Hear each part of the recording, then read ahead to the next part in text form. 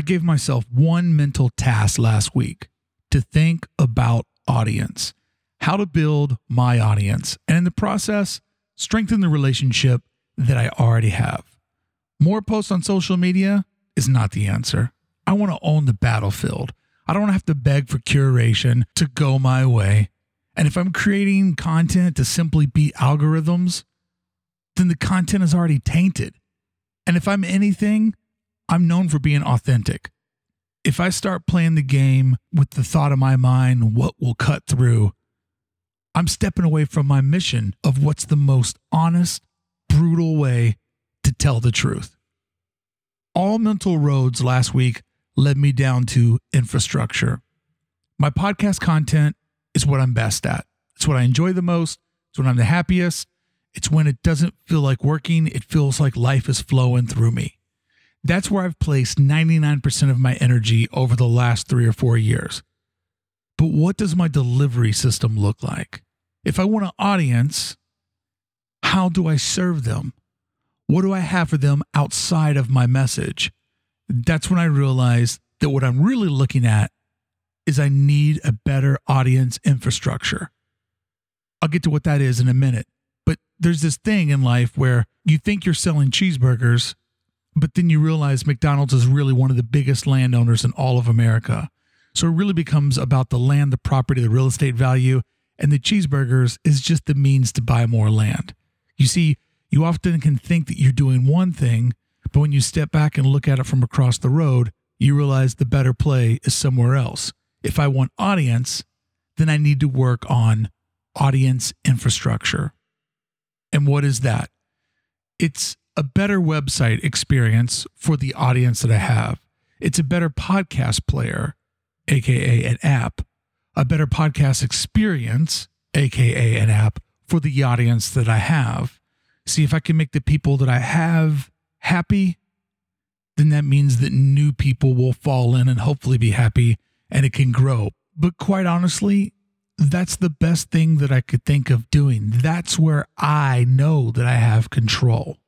Posting 3 or 4 more times a day on Instagram or tweeting more or putting more on Facebook, like it's not going to hurt things, but it's not going to help things. It's not going to solve everything. Last week's mental challenge brought to me this week's solution and this week's challenge. In the foreseeable future, every bit of energy needs to go into supporting my website team. Every bit of energy needs to go into supporting my app team. And when I say team, I really mean web guy, and then I have an app guy. But in the meantime, the content, it might have to suffer a little, which I don't like suffering the content whatsoever. There may have to be more best of shows sprinkled around like I've had to do the last week and a half. And there may need to be days with no new shows, which I hate doing. But this is what I've realized.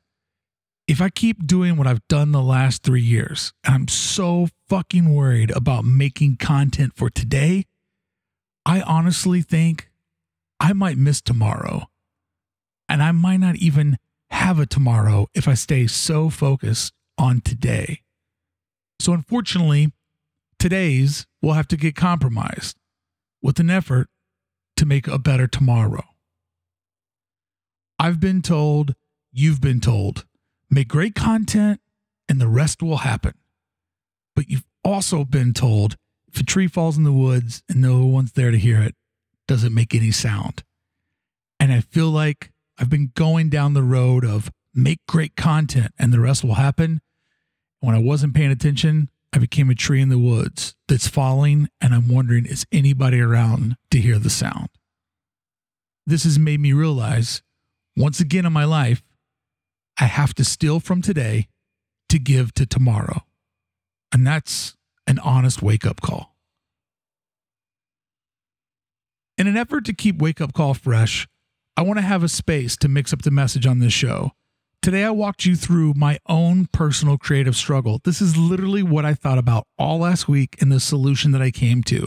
So hopefully you could possibly learn from how I struggle to see all the pieces in my life and how I'm desperately always trying to predict my future and how I, just like you, have to do all of this with very, very limited resources. I am one guy. I don't have a huge audience. I'm a bizarro social media influencer with a baby little audience. I've just found a way to find people that actually care and a way to nurture that relationship. In any other platform, I would be a joke. I couldn't get advertisers. I couldn't make any of this happen. But I found my tribe. I created my own infrastructure and I've built my own thing. When I explain what I've done to people that work in Hollywood or people that work in the social media, they're like, how did you do that? You're doing what? It blows people's minds quite often. And I know that when you have limited resources and limited time, it's a tile game. There's a tiger's head in there somewhere if I can just slide all the pieces around properly. So some days I'll just be sharing my quest to help you better see your own. I'm your host, Mark Brickey.